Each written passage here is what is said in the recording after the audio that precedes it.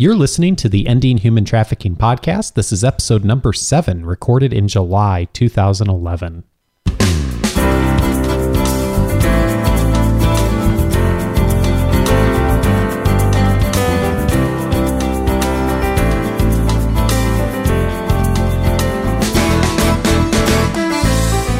Welcome to the Ending Human Trafficking podcast. My name is Dave Stachowiak. And I'm Sandra Morgan from the Global Center for Women and Justice at Vanguard University of Southern California. And this is the show where we empower you to study the issues, be a voice, and make a difference in ending human trafficking. And Sandy, we're back for another episode to help all of us learn more about this issue, if I can speak today, so we can really help empower others with knowledge that will help them study the issues and be a voice in ending human trafficking. Absolutely. It's summer. I understand everybody's on vacation, but the thing is, human trafficking doesn't take a hiatus. So we have to keep pushing forward on our efforts to understand what we can do and say to be strong advocates to fight this. I was very excited last week because the brand new 2011 TIP report, Trafficking in Persons report from the U.S. State Department was released. And the exciting addition and enhancement that they made to that report was to introduce a fourth P.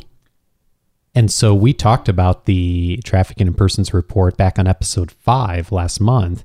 And hopefully folks have had a chance to listen to that already. If you haven't, you may want to go back before we talk about the report today and listen to episode number 5.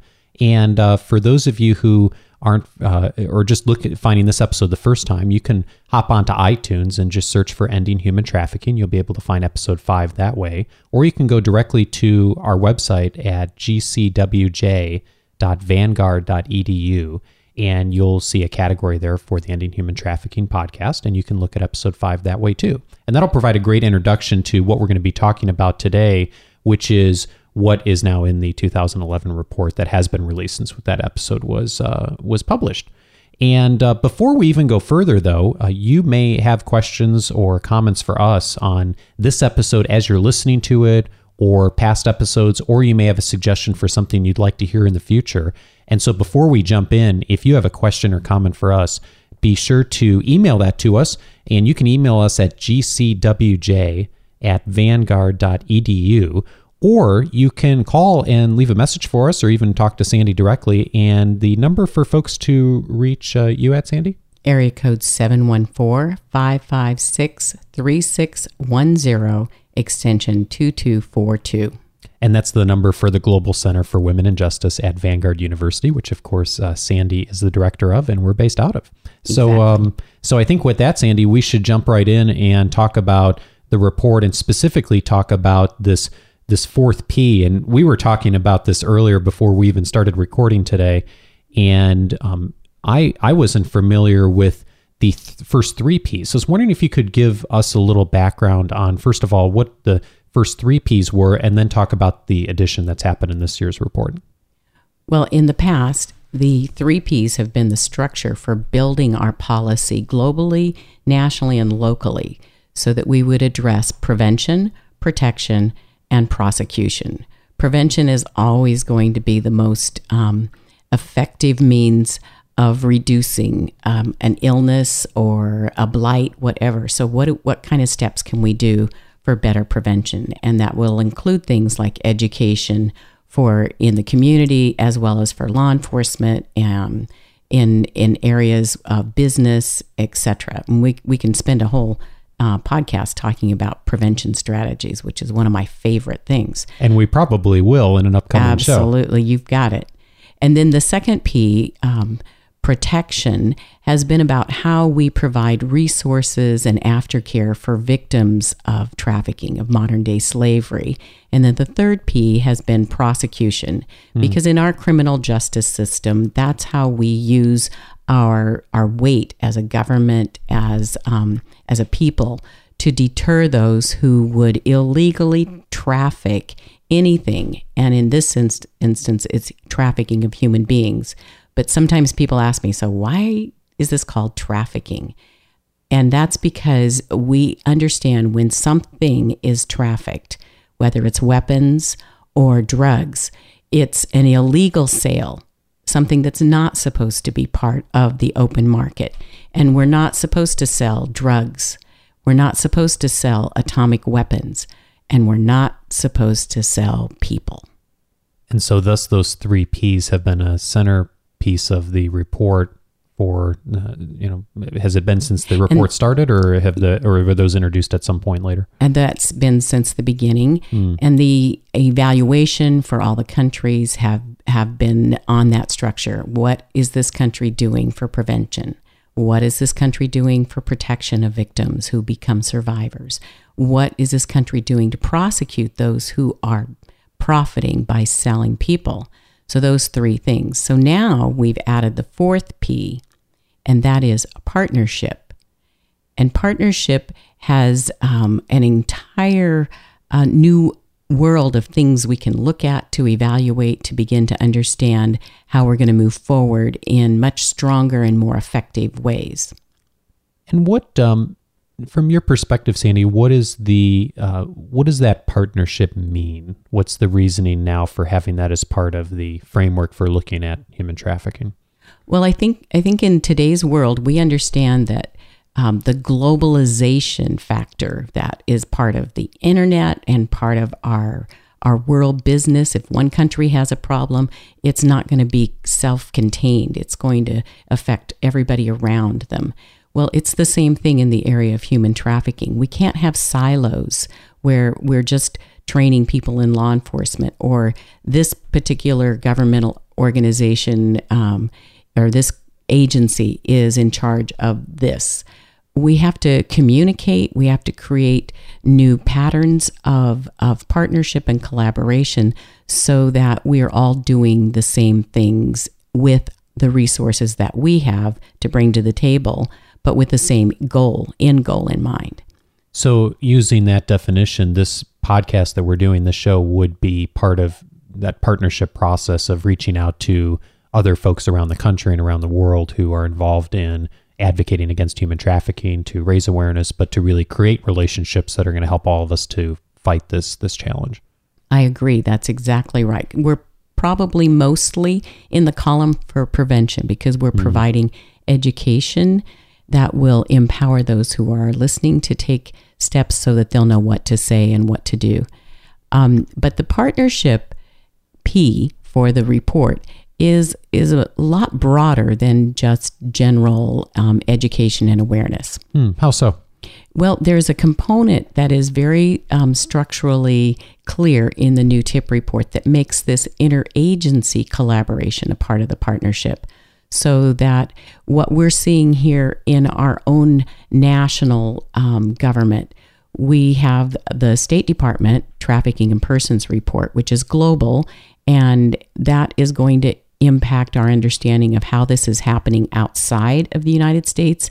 But it also has a component within the United States that, because we are a destination country, and so we have victims that come from those other countries. So anything that the State Department learns about vulnerability and risk for victims from another country, from Southeast Asia, from Latin America, from Africa, from the Middle East, from Eastern Europe, those things are going to impact local communities that have high populations of refugees or immigrants from those areas. And so sharing that information is important. From a national perspective, our Department of Justice and the Office for Victims of Crime both have extensive programs to address human trafficking. The Department of Justice began funding 42 regional task forces that are responsible for training local law enforcement, for building collaborations between victim services and law enforcement, so that a task force that receives Department of Justice funding it's built into the grant process, has to have an OVC partner, an Office of Victims of Crime partner, that will provide resources. So they're all at the table, and that monetary stream helps make sure that kind of partnership is happening, because you can't have one without the other. If you have law enforcement that are well trained at identifying victims and they go and rescue lots of victims, but you don't have a place to provide aftercare, you don't have the resources for their advocacy in court, legal advocates, then rescuing them will be almost meaningless, because a victim that it doesn't receive services is not going to be a good witness in a prosecution. So you begin to see how interrelated those resources are. Other agencies that, from a national perspective, that are really involved in a national partnership movement, the Health and Human Services has launched several years ago the Look Beneath the Surface campaign. That's a wonderful campaign that your tax dollars support. And many times I receive phone calls because people want to know how they can do community awareness, which is an important part of partnership. Well, we don't have to create our own material and find an expert to write those materials for us. Instead, we go online to Look Beneath the Surface, and we can order posters and brochures and postcards and stickers that all have the 888-3737-888 hotline number from our National Human Trafficking Resource Center. And people can just go online and request those resources? Or is there a fee for that? How does that work, Sandy? This is, sometimes I use the term that it's free, but it's not really free, because your tax dollars already paid for it. Sure. So it's actually really good thinking to use resources that you've already paid for. And you go online at Look Beneath the Surface campaign, and you can order posters in the languages that are spoken in your community. Your group can be the hands and feet that deliver resources that the government has determined are really important to get out there. And the brochures are designed for law enforcement. They have special brochures for healthcare professionals and for social workers. So each of those audiences, there are materials specifically prepared for them. There's also stickers so that you can promote the 888-3737-888 number. This is another way of partnering between agencies and with the community. And it really goes back to what I think of the center is always trying to do, Sandy, which is studying the issues and making people aware of that, because I think probably most people aren't aware, even folks who are involved in some of the advocacy efforts of that those resources are available. So it's great to know that that's there, and that we've already invested in it as a country and as citizens, that we can go and then pull that information and utilize it to get the word out. And it's amazing what one poster can do. I did an event a few years ago out in a rural area, and the event organizer asked me to make sure I brought something people could do today. So I packed my bag with packages of posters from the Look Beneath the Surface campaign. I had them in 2 languages. In that particular area, I took English and Spanish. 2 weeks later, I got a phone call from someone who worked at the Greyhound bus depot. And the person who had attended that event had gone back to work, put that poster up in the Greyhound bus station. And now then, people from other bus stations wanted those posters as well. Well, I didn't want to be shipping them from my office, so I didn't have to take on the responsibility of being a distributor for Look Beneath the Surface materials. I just sent them the online information so that they could order them themselves.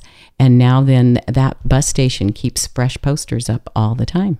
That's a great message, and a great place for that message too. And it's a good example of how the community can partner in best practices with government agencies. Yeah. Some of the other agencies that have developed campaigns are Department of Homeland Security, which houses the Immigration and Customs Enforcement Department. They have a campaign called the Blue Campaign. You can go online there and also receive resources. They have a brand new PSA DVD, 45 seconds, and it shows pictures that help you begin to understand the vast population of people who are at risk for being victims of human trafficking. We sometimes have just one image of what a slave looks like, but this helps in 45 seconds for you to see the diversity of the trafficking issue. And the wonderful thing about their video is there is no sound, just a little bit of background music, and instead there are subtitles. And those subtitles are available in 14 languages. that's an incredible opportunity to partner with the very multicultural community that we live in here in Southern California and in other regions. Well, and I would think that in many cases, the victim of human trafficking who may be here and or someone who runs into a victim may not be an English speaker. Absolutely. So it's really important to have resources so that they know what to do. And over the last couple of years, because we've done better at targeting those communities where there is a lot of risk, the number of calls to the National Human Trafficking Resource Center by actual potential victims has increased so much that it's almost 25% of the calls that they get. People who enter the country receive through our customs offices a little card that tells them that if their employment opportunity changes and it's connected to debt or any other kind of fraud, call this number. And they're able to receive that in their own language. Another national office that's partnering in the approach to defeat human trafficking is our FBI. They have a particularly strong innocence loss campaign that addresses commercially sexually exploited children, and we've mentioned that in the past. Mm-hmm. But probably one agency that people don't often think of as being a great warrior in the battle against human trafficking is Department of Labor. And on our Orange County Human Trafficking Task Force, see, it is July. I know. Our brains are asleep. Orange County Human Trafficking Task Force, one of the key people at the table is the district director for the Department of Labor. And they have the capacity to investigate labor exploitation, which is a huge part of human trafficking. Well, and that brings us to talking about some of the local partnerships as well, too, because, of course, we've spoken about many of the national partnerships and international partnerships. I know one of the things you also have a great passion for is locally, how do we make strong connections with local organizations? And so in our area, Southern California here, the Orange County Human Trafficking Task Force is certainly one of those. And I was wondering if you could speak to how effective partnerships work on the local level, Sandy. Well, I think finding a common ground, we all agree that this is a horrendous crime, and then beginning to build partnerships that are based on best practice, we can bring the community, NGOs, nonprofits, faith-based community to the table and provide resources and training for them. One of the Orange County Human Trafficking Task Force is a great example. They have a regular monthly volunteer meeting. People come to that. They go through the process of being trained as a volunteer, either for outreach and awareness or even for life skill mentors for victims in the aftercare process, working with our OVC partner, which in Orange County happens to be the Salvation Army, and they provide the resources for aftercare. The exciting thing coming up in the next week that's a great example of how significantly that kind of partnership can progress is for the last 3 years, the Orange County Human Trafficking Task Force has had a strong presence at the Orange County Fair. Every year, volunteers from the task force staff that every single day of the fair, which is a month-long event here, attended by millions. It is, yeah. And in the past, we originally designed that because we thought, everybody in Orange County is going to learn about human trafficking. But what we didn't understand is people come to Orange County from all over during the summer because we've got beaches and Disneyland and everything else. It's a great entertainment destination. So we had the opportunity to educate visitors to our community who go to the fair. And we began to get phone calls from Iowa and Pennsylvania and Kansas City because they had picked up an Orange County Fair postcard from our task force. Such a great example of how a local partnership can really do a lot to drive the awareness and help people to study the issues and be a voice and make a difference nationally and internationally. And I think the other key thing to consider about local partnerships with the community is everybody needs to understand what their roles are what they have to offer that is best practice. And we watch a documentary and our heartstrings are pulled and we decide that, wow, we're going to open a shelter. And I was recently talking to a juvenile probation officer who was a little frustrated because people are talking about opening a safe house for teens who have been lured into commercial sexual exploitation. And he said, how are we going to communicate to people that it's not that easy? You don't just rent a house and put up a sign and say, okay, bring us your victims. And in fact, some of the requirements are pretty stringent when it comes to providing a safe, secure environment. And the average community organization is not equipped with the expertise, with the knowledge, with the resources. The building is really the easiest thing to obtain, but do you have the people to staff it? So I said, so what would I need if I wanted to open a safe house for teenagers? And he said, oh, well, you need to, first of all, make sure it has a 12-foot wall with razor wire and 24/7 armed security. Wow. So does your organization have that? I asked somebody I saw in the next week, and it was like, wow, no. And would you, like, before you start any new venture, you want to do a business plan and figure out how much it's going to cost. Do you want to figure out what the budget is going to be just for the security? And I've been talking about this for a long time, but now I'm starting to see this in evidence-based practices here in the States. But my own personal experience when I lived in Athens, Greece, when the shelter was opened, and it was a partnership between the government and the European Union and Doctors of the World. The shelter was running with a negative cash flow by the second month, and in 14 months ran out of money, and they started with a 600,000 euro grant. And they ran out of money. They had to pay for 24/7 security. They had to pay for medical supplies, the medications. All of our healthcare services were volunteer, but many of the other things were not volunteer. We had to have 24/7 psych on site for crisis intervention when victims were rescued and brought to the shelter. So the business plan for a community that starts a shelter has to be really well thought out.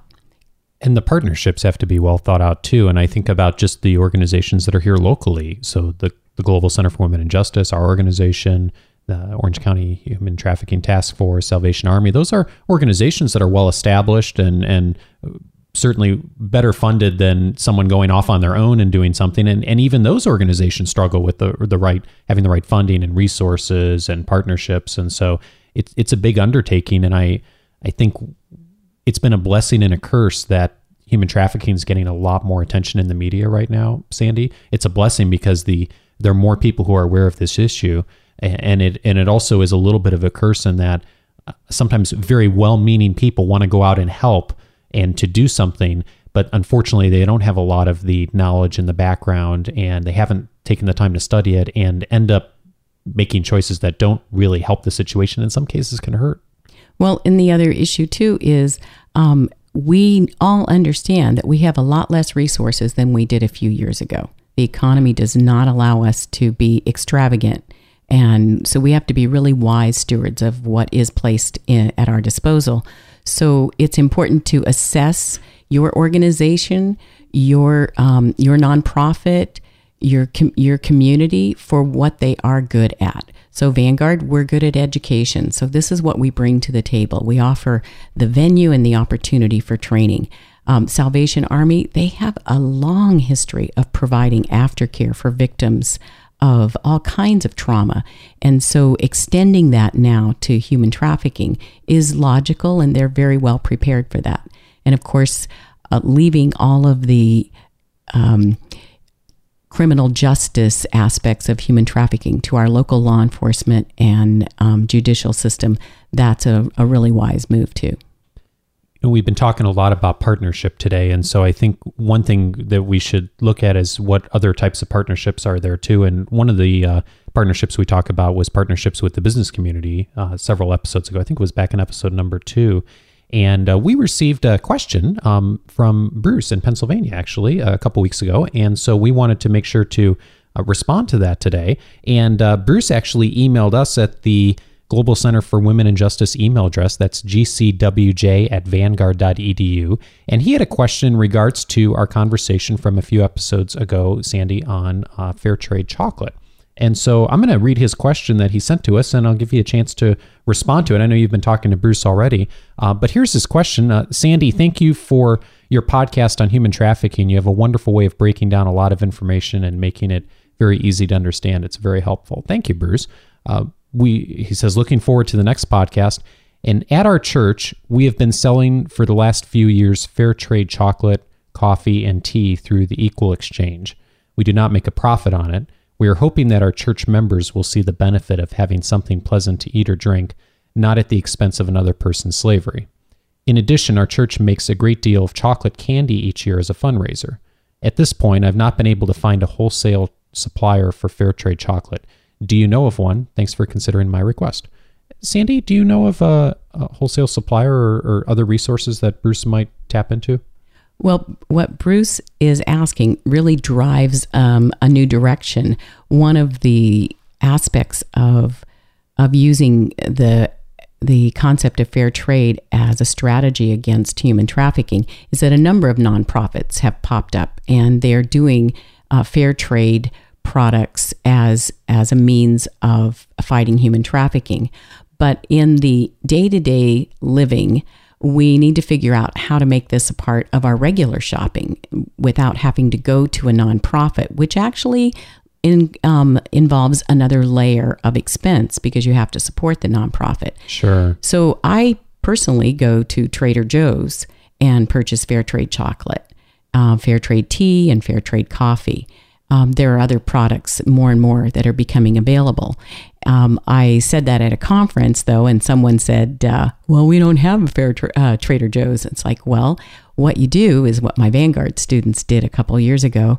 They canvassed the businesses in their community and asked them, do you sell fair trade chocolate? Do you sell fair trade coffee? And eventually, after 2 or 3 months of going back to those same businesses, those products showed up on those shelves without the additional cost factor of supporting a nonprofit. So I believe that, and what I passed on to Bruce was check out your local Trader Joe's for everyday prices on fair trade products. But more and more for those who are listening, because I anticipate your question, if you don't have that kind of store in your town, you're going to want to find out who is receptive to beginning to supply that on your shelves so that it just becomes a practice. And businesses really can become great partners in the efforts to end human trafficking, in that businesses bring a lot of resources and a lot of visibility. So if we're able to create effective partnerships with businesses, that helps all of us to really end human trafficking in a more proactive and effective way. And that's just working smart with all of our resources. Absolutely. Absolutely. And business people are people too, of course. And so they care about these issues and care deeply about these issues in many cases. And many organizations advocate for them strongly. So it's an important thing for us to remember when we're talking to businesses and talking to organizations. And there's a new legislation that was passed in California that will require transparency for the supply chain. And we'll talk about that on another podcast. But it's a very exciting movement forward because it's going to create more and more motivation for big businesses to identify fair trade practices and promote and celebrate those and make them affordable for the everyday consumer. And continuing our conversation on partnerships, we're actually going to jump even further into that in the next episode, Sandy, because we're going to talk about how we can partner effectively with students. So could you give us a little preview on who we're going to be speaking with? We're going to call and interview the former president of Live to Free at Vanguard University, Tiffany Wong. She received congressional recognition for her outstanding efforts in community awareness and outreach, and is a great example of students who become passionate when they understand what's happening in the world of modern day slavery and want to do something that really makes a difference. And speaking of things that folks can do to make a difference in furthering their education and studying the issues, I know one of the ways that the center supports that, Sandy, is through the annual conference that's coming up in March. We've talked about it on some past episodes, but I was wondering if you could, for those who may not have heard an episode previously, if you could tell a little bit about what will be coming up at the conference here in Southern California in March.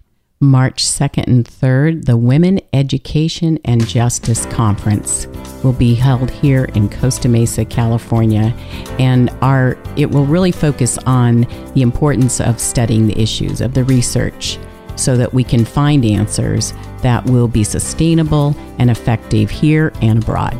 So Thank you, Dave. My pleasure. And if you're looking for more information on that, you can visit us at gcwj.vanguard.edu. Or you can email us a question or comment at gcwj@vanguard.edu, or you can call us at 714-556-3610, extension 2242. And we will see you on the next episode. Thanks, Thank Sandy. you. Okay, bye-bye.